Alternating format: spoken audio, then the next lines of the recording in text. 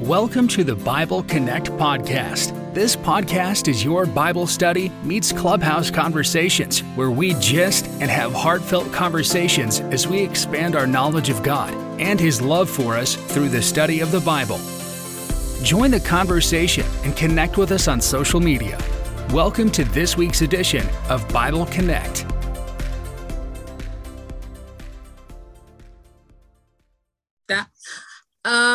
So yeah, we've got a lot of people coming to us just saying that they wouldn't be able to make it. So yeah, just a quick update on everything that's going on. So yeah, for the first 15 minutes, guys, we would be interceding for each other. I just feel like we're a family, we're going to be one. And, we should be able to pray for one another. I don't want you to have some tests or some exams the next day and we're not able to pray with you. So the first 15 minutes would just be for us to chat and pray with one another. So yeah, just like we did today. We're still sticking to an hour, so 7:30 to 8:30. However, we've got a lot of people from last week just sort of mentioned the time and sort of mentioned it might be too short and all of that. But we're going to stick with an hour for now. However, if you had a burning question that we are not able to answer, we would answer it for another 15 minutes. And if you guys wanted to stay to hear the answer to somebody's question, you can. So yeah, so we've got 15 minutes to answer burning questions that, we can't answer next week. Someone needs an answer to urgently. What else? That's it really. So yeah, let's dive right into it because that's why we'll take so much time. Again, we're continuing literally from last week where we stopped. I don't want to be like a teacher and be like, what did we do last week? So I'm just going to go on. So last week we were talking about is salvation guaranteed, and we had merit. Guys, if we hear noise, please, sorry, just ignore it. There's a lot of things going on in our house, like renovation. So I'm going to shut up really soon. But anyway, we're talking about is salvation guaranteed last week. And I remember we stopped literally, we asked the question, if we can live without sin, and if we as man can do without sinning. And a lot of people responded via chat. And basically we had Peter taking us through the whole process of we are meant to live like Jesus. So I guess the question should be, how did Jesus do it? And I think he was trying to answer that question that way. And we had a very interesting question last week, which was, what was that question again? Was Jesus human? And that went on for a while. But yeah, it was very interesting. So yeah, basically Peter will be continuing from last week. Guys, if you want to comment, if you want to ask questions, whatever, you can always use the chat. The chat is open for everybody. And at any point, if you have a question, just raise it and we will try and answer it. So yeah, Peter and Toby, you guys go on. Hello, over to you, Peter. You can go for it. I like the setup. It was like, yeah, I saw you unmute your mic. I was like, oh, definitely it's good. Cool. Anyways, how's everyone doing? I'm trusting everyone is. We've had a good week. It's almost Friday, so we're almost there. Thanks, Ife. Thanks, Toby, for the setup. I honestly, I'm a little bit nervous, but I suppose once we get into it, the nerves will die down. But where we stopped last week was around. It was centered. I can't remember exactly how the question was phrased, but it was centered around, as believers, can we on this side of eternity be sinless? And we kind of went to that whole conversation, and I think we were split 50-50. Some people believed, and it was kind of right.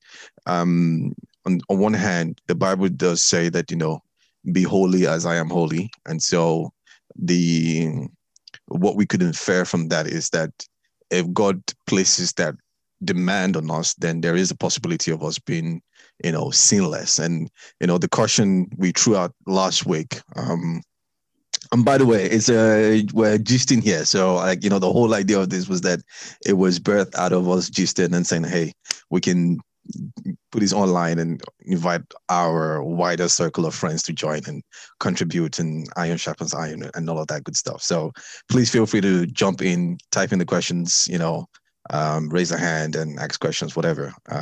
We're all sort of sharpening each other's.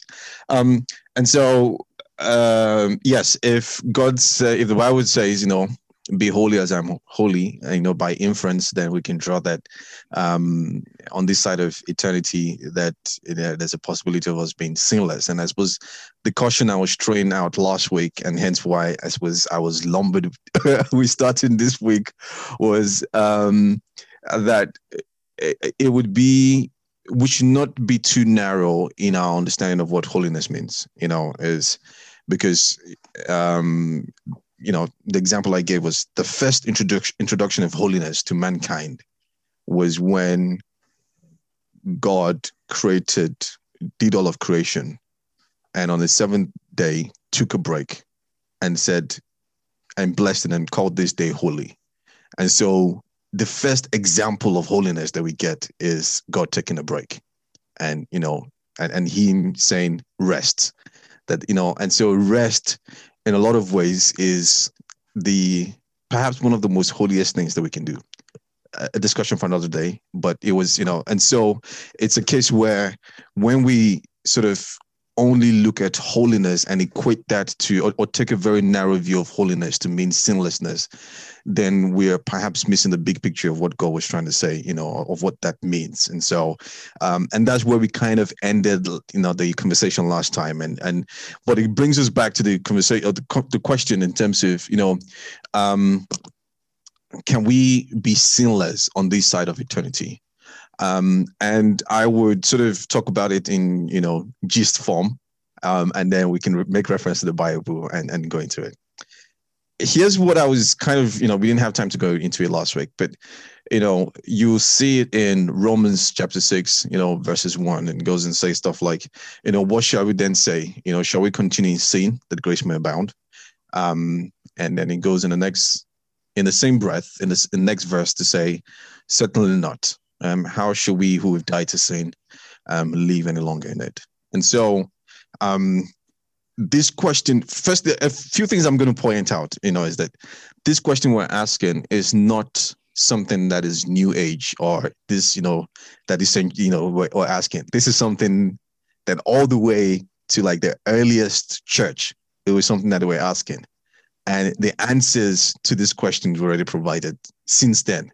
So it's a case where, for me, there is some comfort to say, actually, this is not something that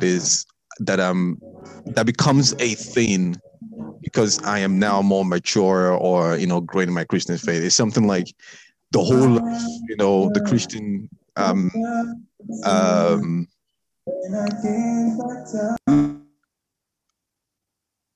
good music, by the way. The whole of Christian Christianity have been sort of grappling with this thing, but the answer is actually there, and so we'll sort of go into it.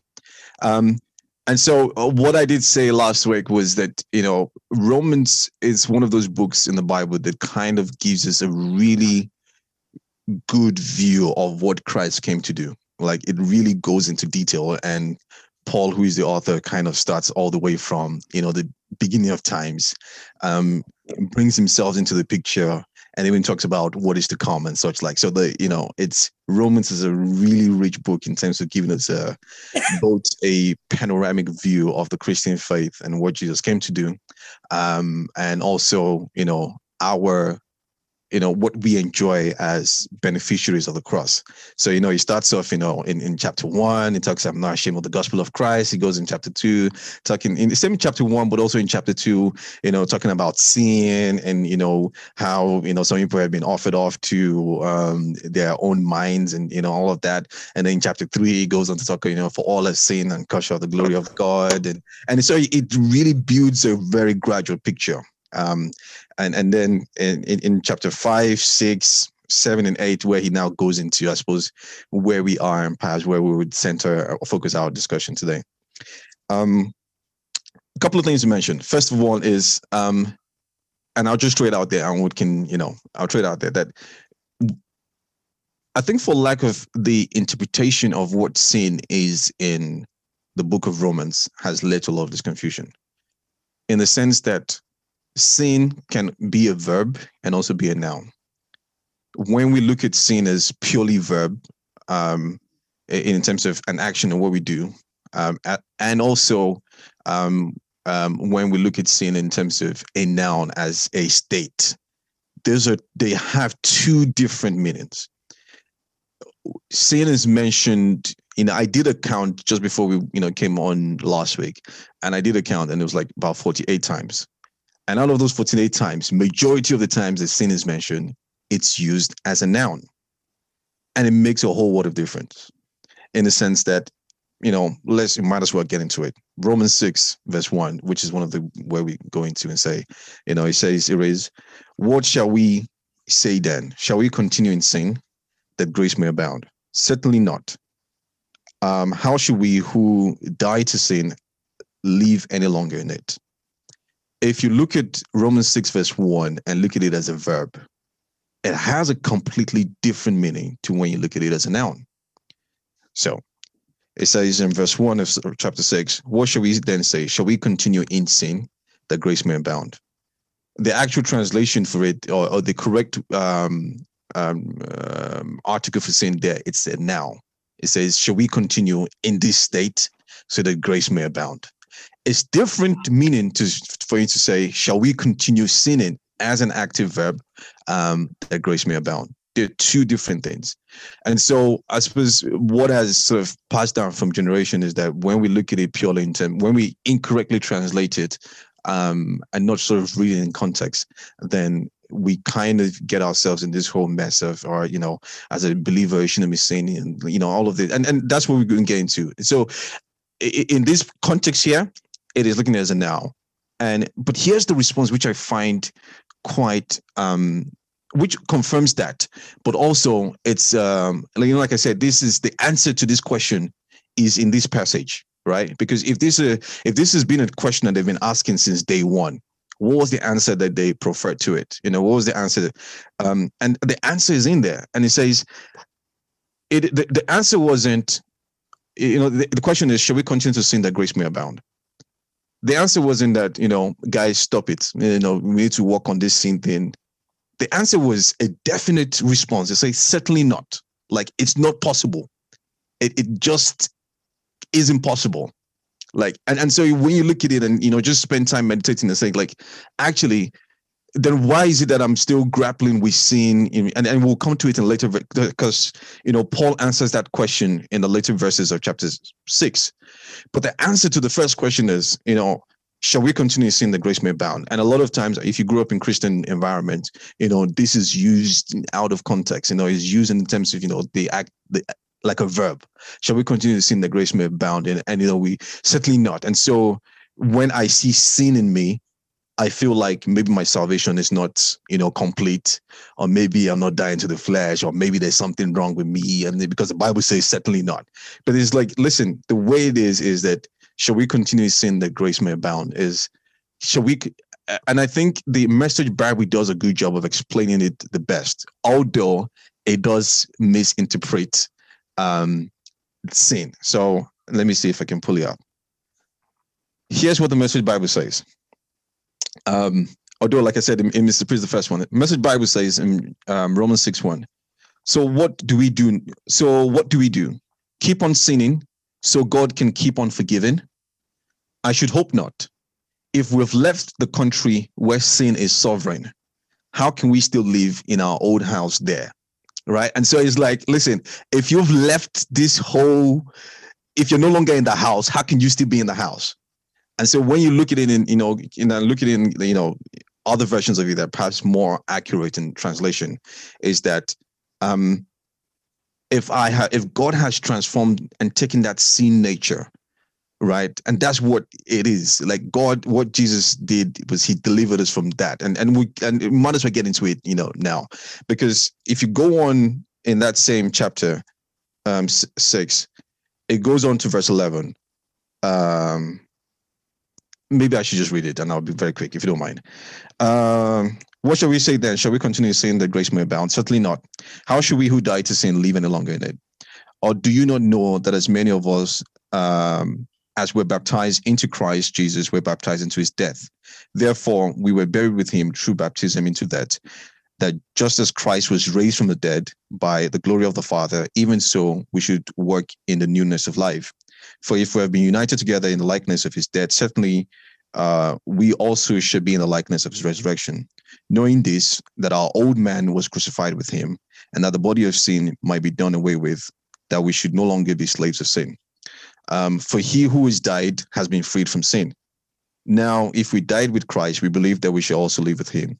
Verse 9, knowing that Christ, having been raised from the dead, dies no more, death no longer has dominion over him. For the death that he died to sin once for all. But the life that he lives to God. Likewise, you also reckon yourself to be dead indeed to sin, but alive to God in Christ Jesus our Lord. And I'll just pause there. Because here's what like I said, Paul was trying to answer this question that has, dogged his teaching right from day one. But he goes on in verse 11 and says, King James Version says, likewise reckon yourself. In other versions says, in the same manner as Jesus died to sin, you yourself died to sin. It behooves us to understand, how did Jesus die to sin then? Because it says, in the same way he died to sin, you yourself, count yourself dead to sin. But here's the question, it is like, basically, the same way Jesus died to sin is the same way we've died to sin. But the question is this now: how did Jesus die to sin? Because the Bible says in three areas. It says, Peter says it in, I think in 1 Peter 2:22. It says he did no sin. John goes on to say that in him was no sin. Paul was saying in 2 Corinthians 5:21 that he knew no sin. So how is it that someone who did no sin, knew no sin, and in him was no sin, died to sin? Because the answer to that question is what helps us to understand how we are dead to sin. Make sense? No? If it doesn't make sense, please just tell me to come back, ask questions, whatever. Because it says, in the same manner as Jesus died to sin, you yourself reckon yourself dead to sin. We need to understand the way Jesus died to sin, because he never committed any sin of his own. He didn't even have sin in him. He didn't even have knowledge of sin. But Bible says he died to sin. And so for time's sakes, I'll just put it out, say what did Jesus die to then? He died to the guilt, the condemnation, and the punishment of sin. That's what he died to. Because Bible says, that, God took all of our sins and put it on Jesus. And that's what he died to. Because the verses between verses 2 and verses 11 was talking about his death, and how he died and all of that. And it says that we were dead with him. And so we should count ourselves resurrected in him. And so it's a case where, and then it now goes to say, in the same manner as he died, you count yourself dead to sin. And it's until we understand that the next verse now makes sense, because it says, therefore, do not let sin reign in your mortal bodies. And so here's what we're trying to do. Here's, I'll zoom past and get to the point. It's like, here's me today. I'm a Christian, but I still find things in me that are ugly, that are, that I'm like, man, I thought I died to these things. I thought I'd got rid of these things, and then I read the Bible and it's like, oh, you should be dead to sin. And it's like, and the question we asked last week is, can a Christian still sin? Is it possible for Christians to still sin? And sometimes we get condemned when we find sins, like, oh, as a Christian, I shouldn't be sinning. It's like, but here's what, as a Christian, the truth is we can still sin. We can still commit that action of sinning. But what did Jesus do for us? He died to sin in terms of the guilt, the condemnation, the punishment of sin. Here's something I found when I was kind of preparing for this. It's like, let me read it more accurately. I made a note of it. And I do apologize. I didn't have time to prepare slides. So, but if you want those, I can send them afterward. It's like, we sin because we have a sin nature. We do not have a sin nature because we sin. Let me just say it again. I'll say it slowly. We sin, i.e., I do commit sin because of my nature of sin. However, I do not have a nature of sin because of what I do. Let me use an example. An insect, take a butterfly. The general progression of a butterfly is that, it goes from a caterpillar to a butterfly. I don't know what the stage, I can't remember. I can't remember my biology and all of that. But from a caterpillar stage, it goes into butterfly. That's his nature, right? And so it goes through that whole process because of its taxonomy, right? That's his nature. The fact that something can, metamorphosize that way doesn't make it an insect, doesn't make it a butterfly. Does it make sense? No. So if a butterfly cannot go back to being a caterpillar because it has changed its nature. And so when you go back in verse 1 and Paul is trying to answer the question, shall we continue to sin that grace may abound? And it says, certainly not. What Paul is trying to, what he's saying is this: if your nature has changed, you can't, God has dealt with that nature. And you have to reckon yourself dead to that nature of sin, right? It doesn't mean that I can't still go out and sin. And because until I understand that and I really accept that, that's what now helps me to deal with the temptation of sin on a day-to-day basis. All right. Let me go a little bit forward and come back. Let me go a little forward and I'll come back to this before, and it might help answer some questions. Bearing in mind, Paul, like I said, Paul was the author of Romans. Chapter 6 is talking about this whole sin nature and all of that. In verse 14, it says, and sin shall not have dominion over you because you're under grace, but not under law. Then you get into chapter 7, where Paul now, this is the same person who wrote the, 1/3, 3/4 of the New Testament. Chapter 7, Paul now goes into this whole thing where he's talking about the things I want to do, I don't do. But the things I don't want to do, I find myself doing. Who will deliver me from this, body of flesh, oh wretched man that I am? So here's the thing. There's the same person that he's talking about in the previous chapter, in the same breath, right? And we have it in chapters now and all of that. But when he was doing it, he was writing it. It was a letter he was writing. There's the same person that is saying that, hey guys, God has delivered from our sin nature, and then it goes in the next, paragraph. Let's call it next paragraph, and it's saying the things I want to do, I don't do. The things I want to do, I don't do. The things I don't want to do, I find myself doing. And then who will deliver me from this, body of flesh, and who will, oh wretched man that I am, right? And then it goes in the first verse of chapter 8, and his response to it is, okay, maybe I should read it. Chapter 7, verse 24. Oh wretched man that I am, who will deliver me from this body of death? I thank God through Jesus Christ our Lord. So then, with the mind, I myself serve the law of God, but with the flesh, the law of sin. Chapter 8, verse 1, which is quite popular in Christian circles. There is therefore now no condemnation to those who are in Christ Jesus, who do not work according to the flesh, but according to the Spirit. Here's the same person who, a few paragraphs ago was a guy saying that certainly not, we who have died to sin, how can we live in?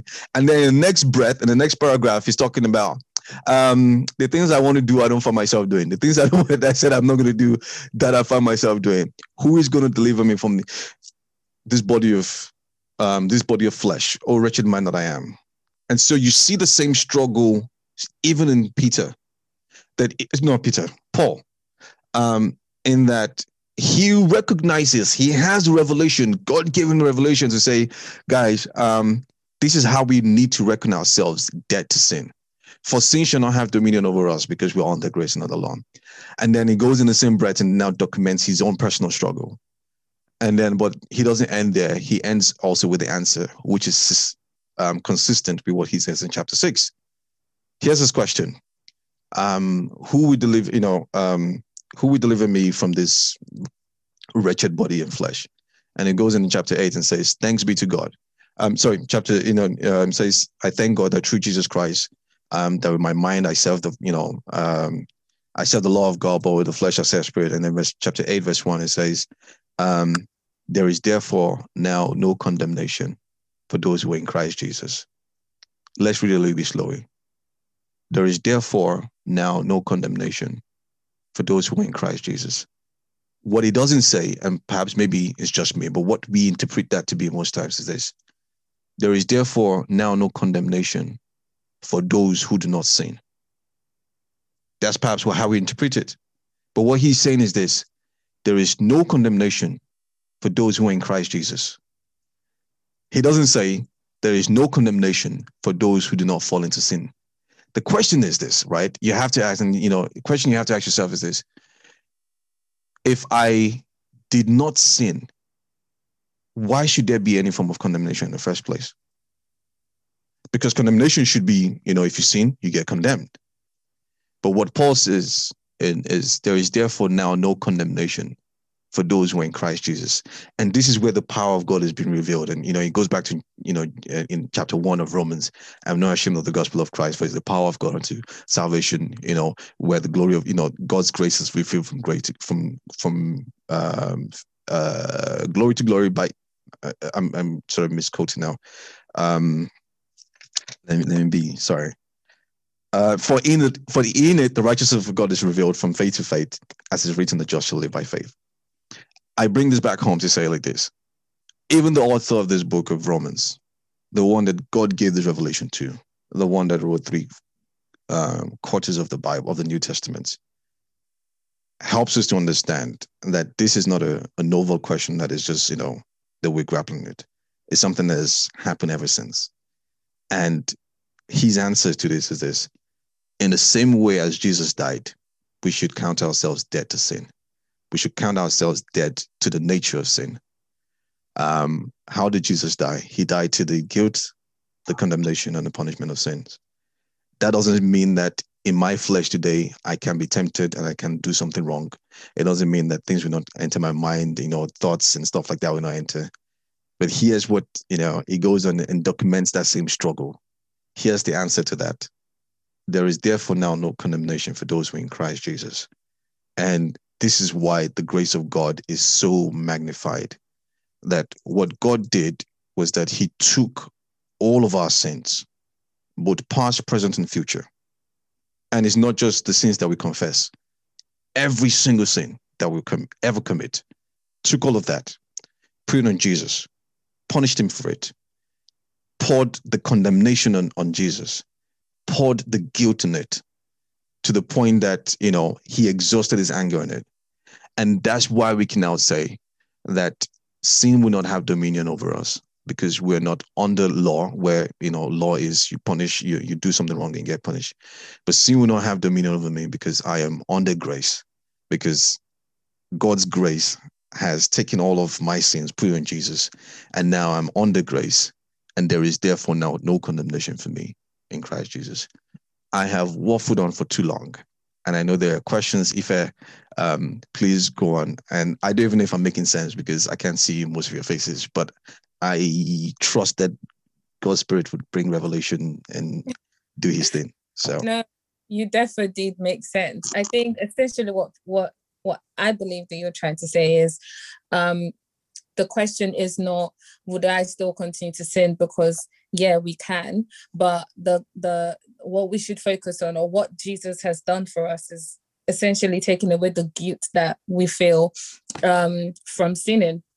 So I guess my question is, as Christians, and Toby, you can bond, should we be focused, or should we worry about the action of sin? Does that make any sense? Like, should I be careful not to sin? Like, should I be worried about my actions, like my acts, or should I just leave and not really put that into consideration at all? Or should that be something that I'm conscious about? Toby, are you dipping in? Can I tag you in the? Do you want me to keep going? No, you can go first if you like as well. No, you go ahead. Go ahead. No, what was I going to say? I think that question is interesting because, and I like when Peter went to the beginning of sin itself, and this is the one thing to remember. So in the time of Adam sinned, and then we saw Cain was warned about sinning as well. But as we go on through the Bible, when we even go through Abraham to Joseph, to Jacob to Joseph, until we get to Moses, we don't really hear much about sin or about laws of sin itself. And then from what that Romans 5 was telling us, it says, Romans 5:20, it says that God's law was given so that all people could see how sinful they were. But as people sinned more and more, God's wonderful grace became more abundant. And why am I saying that? I'm saying that to compare, because we've done a comparison of how our new confidence in Christ makes us look at sin in the way Christ sees it. But I think another way to look at it is the way Abraham saw it as well. Because there's a passage in Abraham there's a passage in Hebrews that calls Abraham the father of faith and speaks about how the righteous shall live by faith, how the just shall live by faith. And that's what applies to us. We are the just who live by faith because of the work of Christ. So when you talk about whether we sin or not, how much our sin affects us, it's in the way you look at Abraham. Abraham sinned. We saw, everyone knows that famous story where he lied about his daughter, about Sarah being his sister when she wasn't his sister. And yet he did things like that. And Abraham also went to go and marry Hagar as well. And he did such things, yet he was called righteous. Why? Because his righteousness was by faith, and God generally saw him as a righteous person. So if we went in sin today, I'm just going to ask a question quickly for the people that are here from what you've just said. So you said that it was righteous by faith. What does that mean? What does that mean? So here it is. So can I go to the passage, or is that we might find it easier. I can give, just so you don't think I'm just making up stories, guys. Abraham righteous by faith. So basically, if you know the story of Abraham was an old man, obviously, and he had no child, or he had no child with Sarah, and Sarah was an old woman.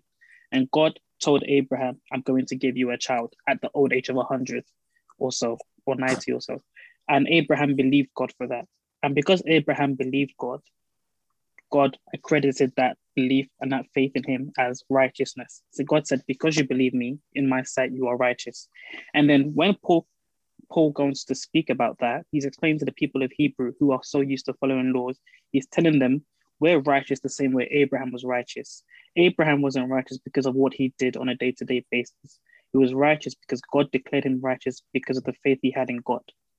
God isn't coming to tell us that we're going to have children. Oh, he isn't telling us that we're going to have children at 100. No, what he's coming to tell us today is that Christ came and died for us, for our sins, so that those of us that believe in him will have eternal life. When we believe that message, we're believing God the same way Abraham believed God. And therefore we are made righteous the same way Abraham was made righteous as well. And I think that's what Paul is explaining here. But because when you say something like that, someone can say, okay, can I just go and sin and do what I want then? And that's what Paul says in chapter 6, verse 1. It says, well then, shall we go and sin until that God shows us more and more of his wonderful grace? No, that's not it. What it is that just as Abraham was made righteous by faith, we are made righteous by faith. But when we see Abraham's life, we see that he lives a life in close relationship with God, in close fellowship with God. And even more today, we have the Holy Spirit. And the scripture says that the Holy Spirit convicts us of just sin, judgment, and righteousness itself. So when we have the Holy Spirit in us that convicts us of those things, it doesn't bring condemnation, it doesn't bring fear, but rather or not, it stirs up a desire for us to walk in our way with God. It stirs up a desire for us to, first of all, to be thankful. If we fell into sin, we'd be thankful for the grace of God that was there, for the fact that despite me being, it reminds us that, again, we're not righteous by what we do, but we're righteous by what Christ did. And then secondly, when we sin, we're also trusting in God's faithfulness, that the fact that we believed in what his son did for us, he will wash us of that sin. So your question again, your question was how do we feel about sin? What was your question, I said? No, so basically I'm saying, and I was going to ask it again, should we be conscious of the act of sin? So should I be conscious of the things that I do, or should I just go on living, I believe we should, but not in a way that condemns us.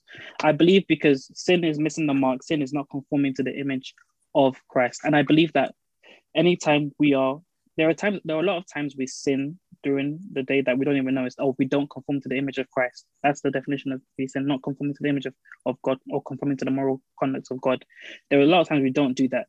But I think that when the Holy Spirit or our conscience does remind us of that, it is an opportunity for us again to be conscious of that. I don't think it's something we should ignore. But again, not in a way that condemns us, but in a way that stirs up a desire for us to be more like Christ, and then also in a way that glorifies God for his mercies of our life. So in that way, be conscious. The chat is so quiet to this today. Today, no one is saying nothing. I would ask the same question again. If anybody participating want to jump on, please do. But I think Merit wanted to jump on. So the question still remains the same. I think what Toby's saying is that yes, I should be conscious of the way I live, in terms of the act of sin. Merit, what do you say? Should we be conscious of the acts of sin? Yeah, I think, Toby does answer the question very well in saying I think what we should be more conscious of, as opposed to focusing on where we fall short, we should be more cautious of where we are.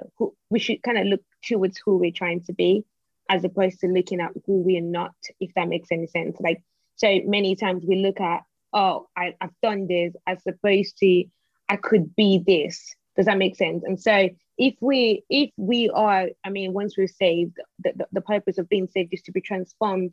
Like Romans 12 says, there's this transformation process that goes from my heart was like this, right? And for you to be transformed, it takes a stage. So in the stage of you being transformed, I don't expect that you're going to be faultless. Like, I used to hear this teaching when I was younger a lot, where you're like, oh, once you give your life to God, you will no longer do this, you will no longer do that.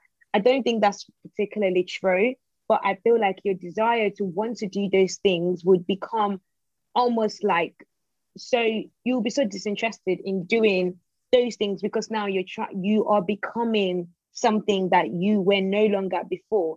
And so, yeah, living a holy life is not trying to be like, oh, I don't want to do this, I don't want to do that, I don't want to do this, but as opposed to, this is what God has called me to do. And so when you're living in the way that, oh, God has called me to live this way, you automatically just don't do things that are beneath that calling that you've been called to do. If you understand what I'm trying to say. Another thing I wanted to kind of point towards, and I know everybody will have different school of thoughts in this, but I believe that when Paul was saying in Romans 7, that the things I used to do before, the things I want to do, I struggle to do them and I fall short. I don't believe that that's a testimony of his now faith life.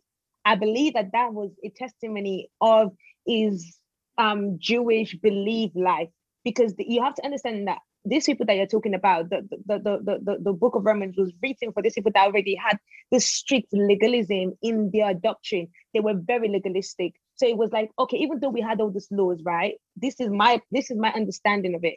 He's saying that even though I had all these laws, even though I had all these good things that God had asked us to do because of the law, which really the law is telling you how much you can't do these things. It's like, I want to do them, but I can't do them. I fall short from doing those things. That's a testimony of his life. Then it was like, well, thank God for Jesus. Now that is the testimony of his new life. And I know that many times Christians, we use that scripture as, oh, even Paul fell short.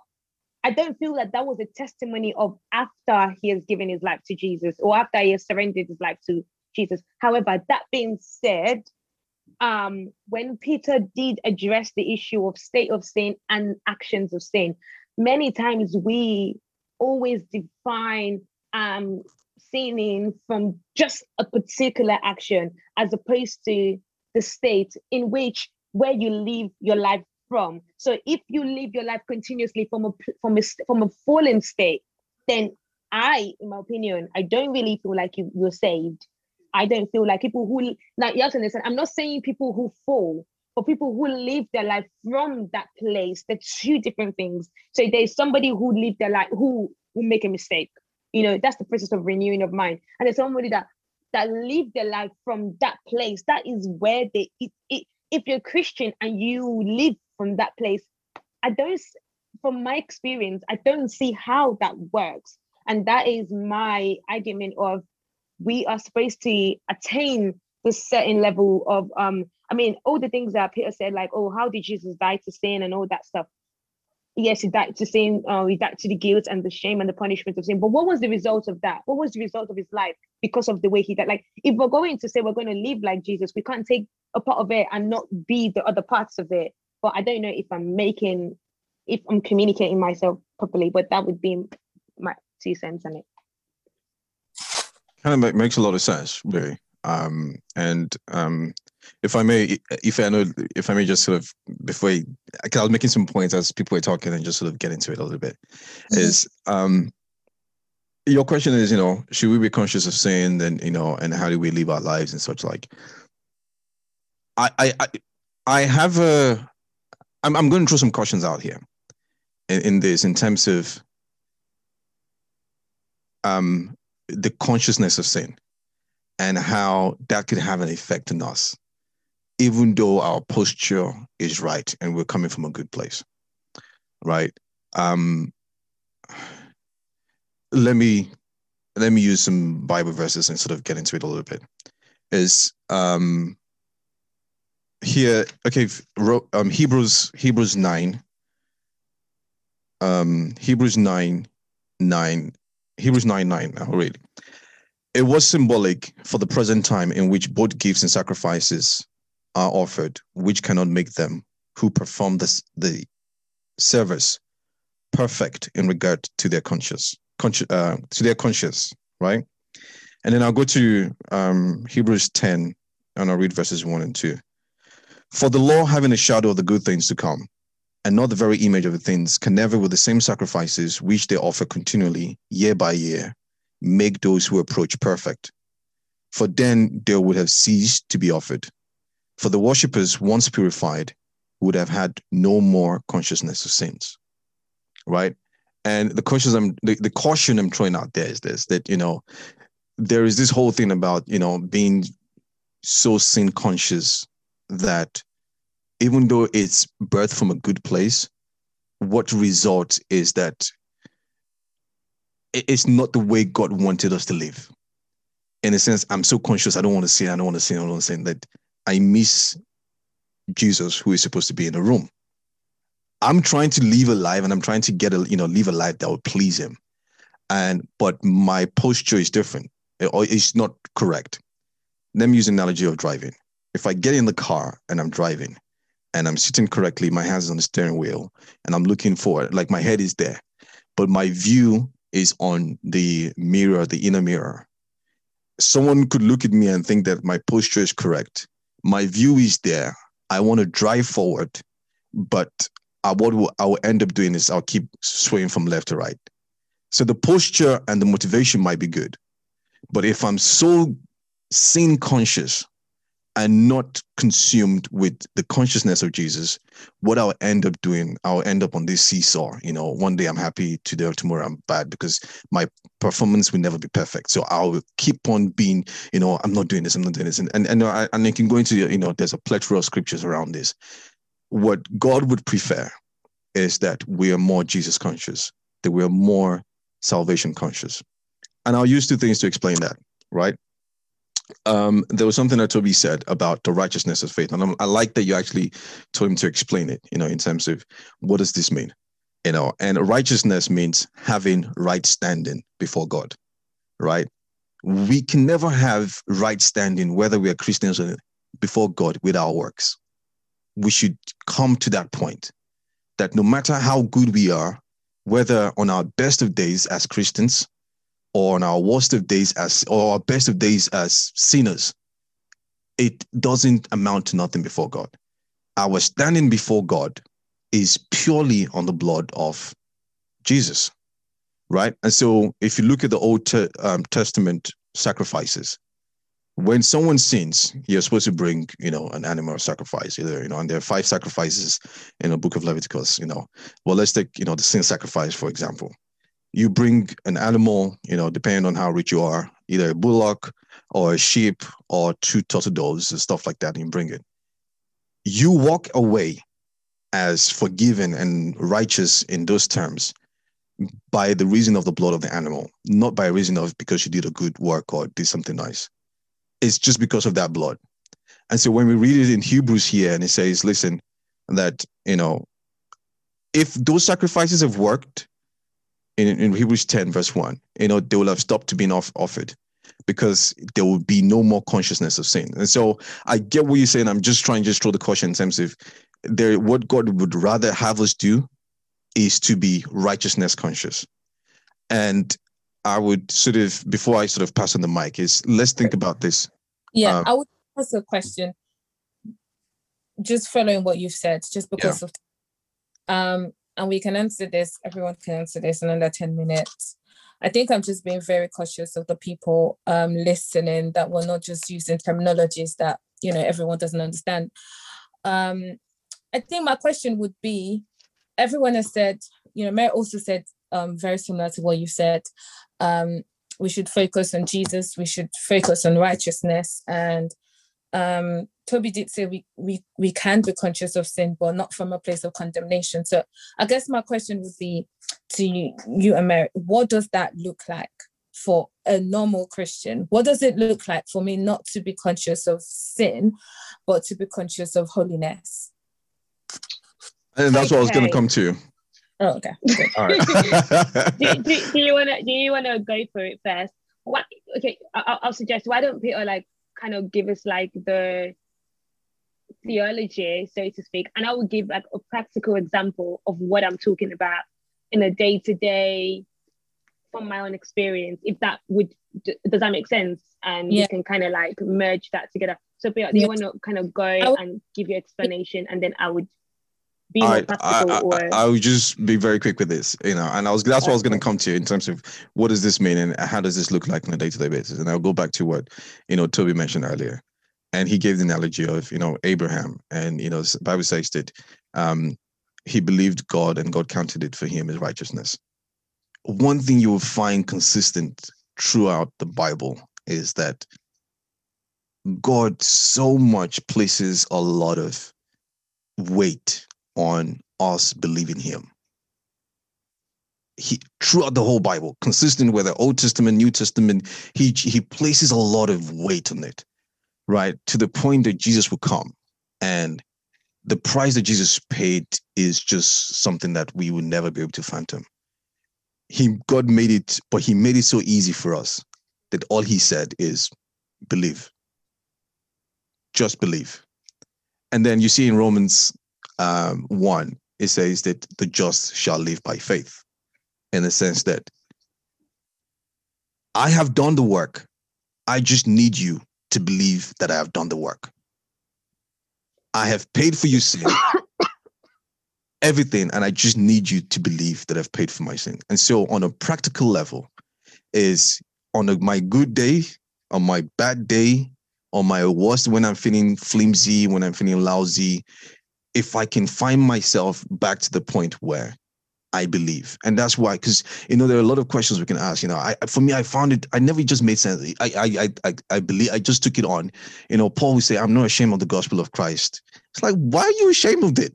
Why would you be ashamed? Because here's the thing, what Paul was saying that was so way out of sync with what, for people who, we not just the Israelites, humankind, we like to do. We want to perform.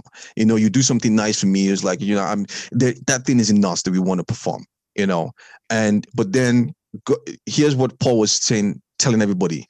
And so it must have been so way out of normal realms that he's like, I'm not ashamed of this. And that what God requires of us is that you just believe.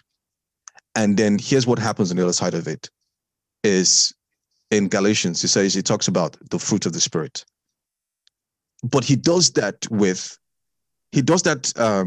comparison, not with the fruit of the flesh.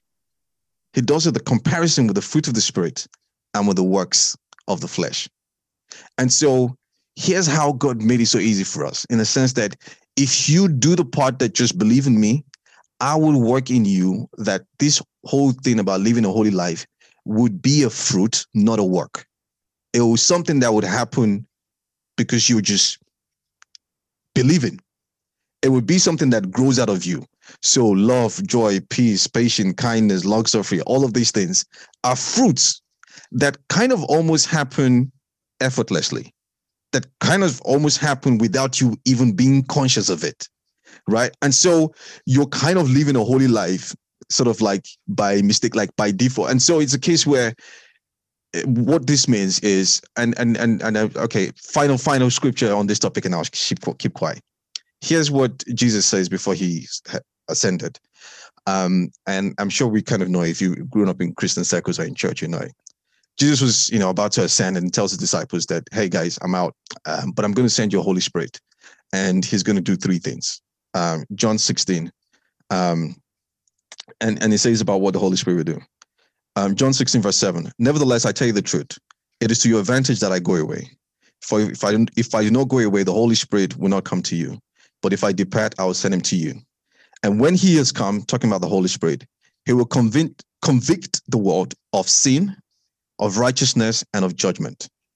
And he explains it, verse 9, of sin, because they do not believe in me. Of righteousness, because I go to my Father, and you see me no more. Of judgment, because the ruler of this world is judged. And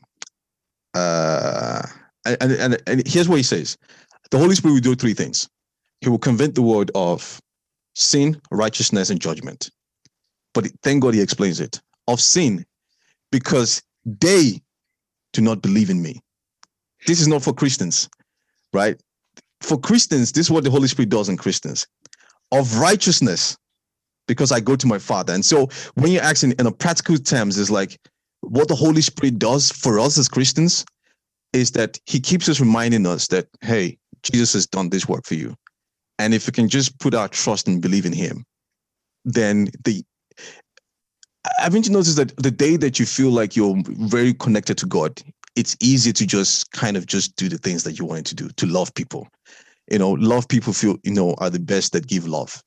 And so it's like when you just believe that he's done the work, this fruit begin to grow out effortlessly in you. Here's the sad part of it. We tend to give the Holy Spirit a job that perhaps is not his, part of his job. Because this is what Jesus said from his mouth. He will convict the world of sin. This is what I grew up believing, that the Holy Spirit will convict me of sin. But he says he will convict the day of sin because they do not believe. So once you believe, the criteria of what the Holy Spirit does in you is different. Right? And so like the main thing God just places a huge value is just believe that I've got the work covered. The more you keep focusing that, you will find that you begin to work in a way that is consistent with, and bearing all these fruits of the Spirit that God wants us to bear fruit, that God wants us to bear. And I would shut up. Mic muted. Thanks, Peter. I think you did a job explaining that. I think I mean, I'm so surprised no one's saying anything in the comment section, but I would go on to ask, and I know it might sound really silly, but okay, I give my life to Christ. I accept Jesus. I believe in Jesus. What next for me on my own side? So I know the Holy Spirit would, start his work of transformation, fruit, and all of that starts to work in me. But what should I do? Is there anything for me to do? I think that my answer would be anything you feed grows, right? And I heard this teach a while ago. If you feed yourself of the things, if you say you're Christian and you constantly feed yourself of the things of this world and you're so focused on that, and even though you call yourself, even though you believe that you're saved, like there is no way that your spirit, which this is what I feel like has happened. Once you give your life to Christ, your spirit man agrees with the Spirit of God and they become one, because your spirit man is already like in that state. It was yearning for that to happen. Now it is left for your flesh to now submit to your spirit, right? And so two things are happening. Your flesh is trying to be like, I'm in charge here, you're on earth. And your spirit is like, no, you can subdue it and allow me to be in charge. Which of those two things you feed constantly will become the strongest. And one of them is going to overpower the other one. And so it's not about doing it in a place of, But I think the question is, the problem might be that many of us do it from a place of guilt and, oh, I pray, I read my Bible because I'm trying to tick something so that I can look like, or I cannot feel that guilty thing in my mind, which I know I did feel when I was, a younger Christian. I'm even sometimes now, or I do the fast in church. I don't feel guilty, but but when it comes from a place of love, it becomes that natural thing that Peter was trying to say, in the sense of it just flows out of you. And so when you give your life to Jesus, I feel like you're supposed to be in relation with this guy, right? And that means you want to get to know him. And once you're getting to know him, you get to know yourself. That's where the renewing of the mind comes from. If you constantly pour yourself into getting to know, I gave this example a long time ago. I used to date a guy that wore face heart a lot. Like, he just wore it all the time. He never asked me to wear a face heart, right?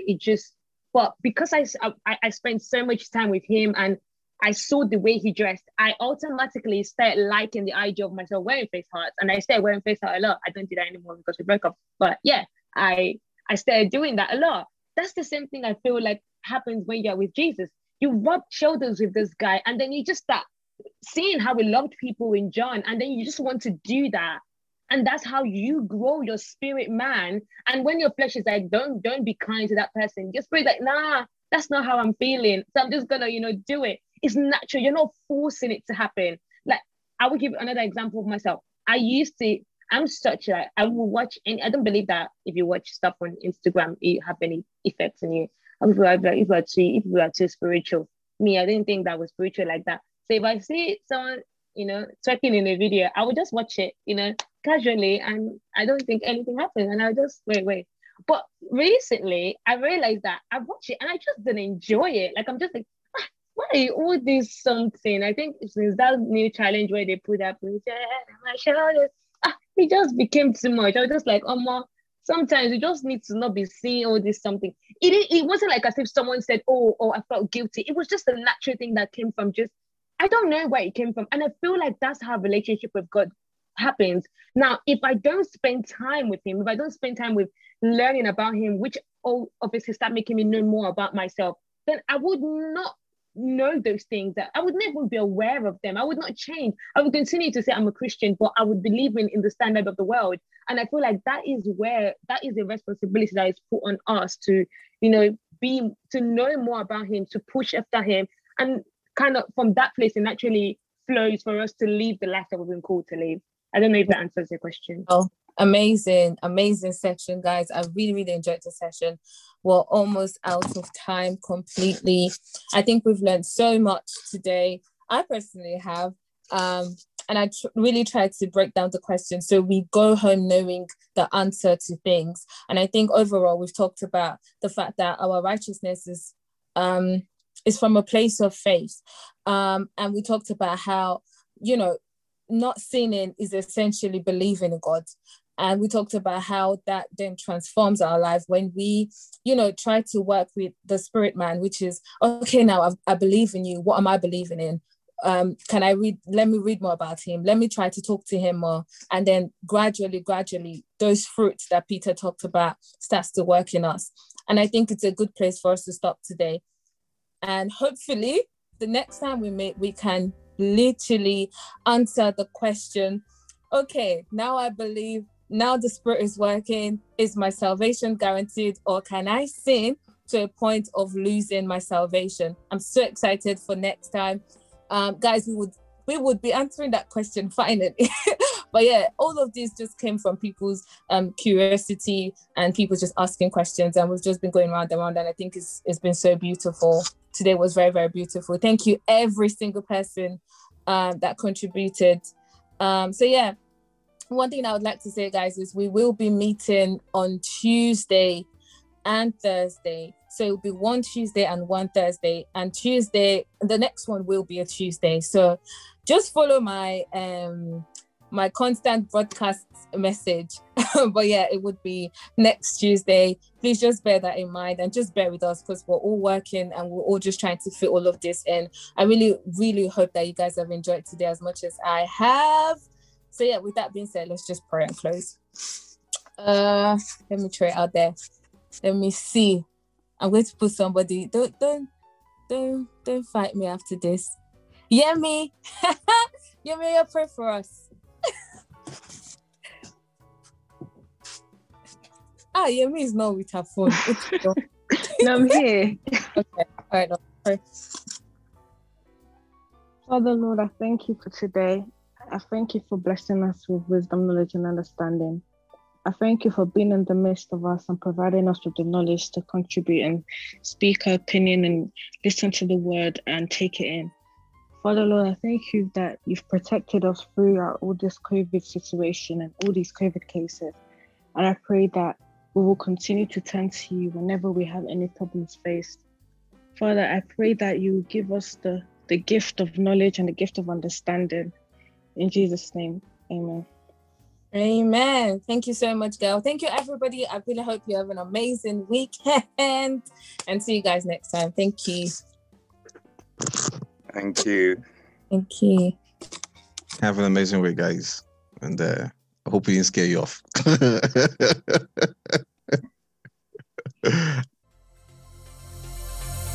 Thank you for listening to this week's edition of Bible Connect. We hope that you enjoyed the conversation, and we would love you to join us in subsequent discussions.